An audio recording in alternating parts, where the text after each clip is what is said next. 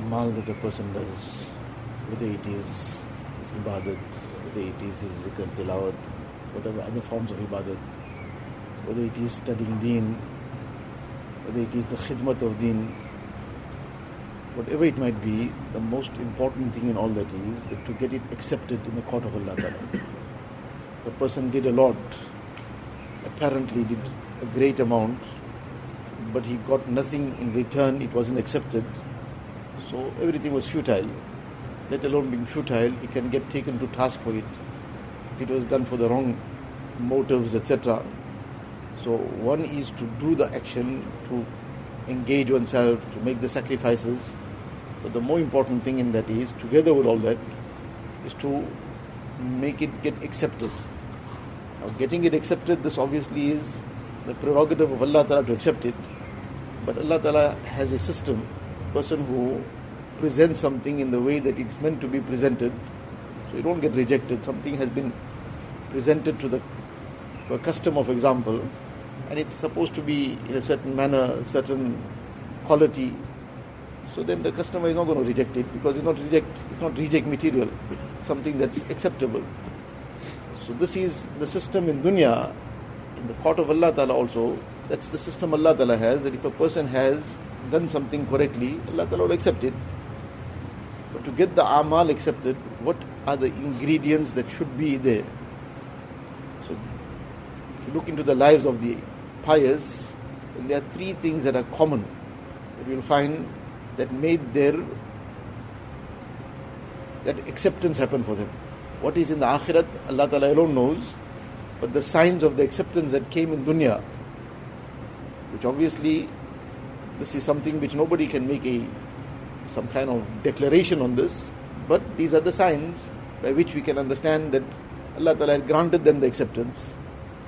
The things that are common, you'll find in all those who Allah Ta'ala used for this kind of great khidmat of deen, their efforts and sacrifices became a means of hidayat for thousands, for hundreds of thousands, millions.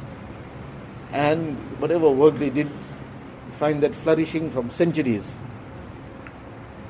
So the three things that were common, one was ikhlas. It's obvious, this is the root of it all. Without this, everything is futile. This is the first thing, that the lives of these people were filled, and the incidents of their lives speak volumes about the kind of ikhlas must have been there in their hearts. Obviously what is in the heart, only Allah Ta'ala knows, but how they reacted to situations, what they did, how they did it, that speaks volumes about what possibly was there in their hearts. The second thing was tawazu. To the extent that there is tawazu and humility in a person, that will take a person forward. Often shaitan puts it the other way around, that if I make myself big, then I'll get ahead.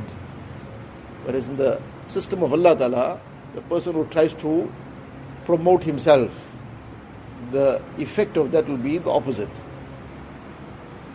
So this was a common ingredient among all of them, the aspect of tawazu. Now there are many, many details about this and many incidents about it, which we have discussed previously as well. But this is the second common ingredient in it. And the third thing that we find in the lives of all these people, this is the aspect that we should be especially focusing on. Obviously the first two things are also important for us, extremely important. But this aspect that we generally don't even think about, the aspect of ikhlas we all know about, we keep hearing about at the beginning of every year, every lesson, this will be discussed. And likewise the aspect of tawazu comes repeatedly. But this third aspect is sometimes often forgotten. And the third thing that we find commonly, and this is again from all the incidents that happen in their lives, this speaks again the volumes of how much of this was in their lives as well. The concern of the akhirat, and the concern about whether this will even get accepted or not, and that worry that Allah Ta'ala must accept it, it mustn't get rejected. Our condition is, if we've done something, we are more than sure, 100% we have made our own decision about it, that this is very, very well done, and it is accepted in the court of Allah Ta'ala. And we take it for granted that now I am already have reached a point now, because I've done so many things, I've made so many salah, I've made so much of zikr, so much of tilawat, I've done this khidmat of deen, so I'm already done. Whereas these people did mountains of amal and sacrifices which we can't imagine, and yet they were concerned that this must not get rejected in the court of Allah Ta'ala. And there are many, many incidents about this, of to what extent was this concern. When there is this concern, then this concern makes a person continue doing what he's supposed to do. And when this concern dies, or this concern is not there, then after some time a person becomes complacent. And he then takes things for granted, and that's when the decline starts. So to the extent that this concern is there, this will keep a person progressing. So there are many, many incidents, inshallah, which we'll try and discuss in future.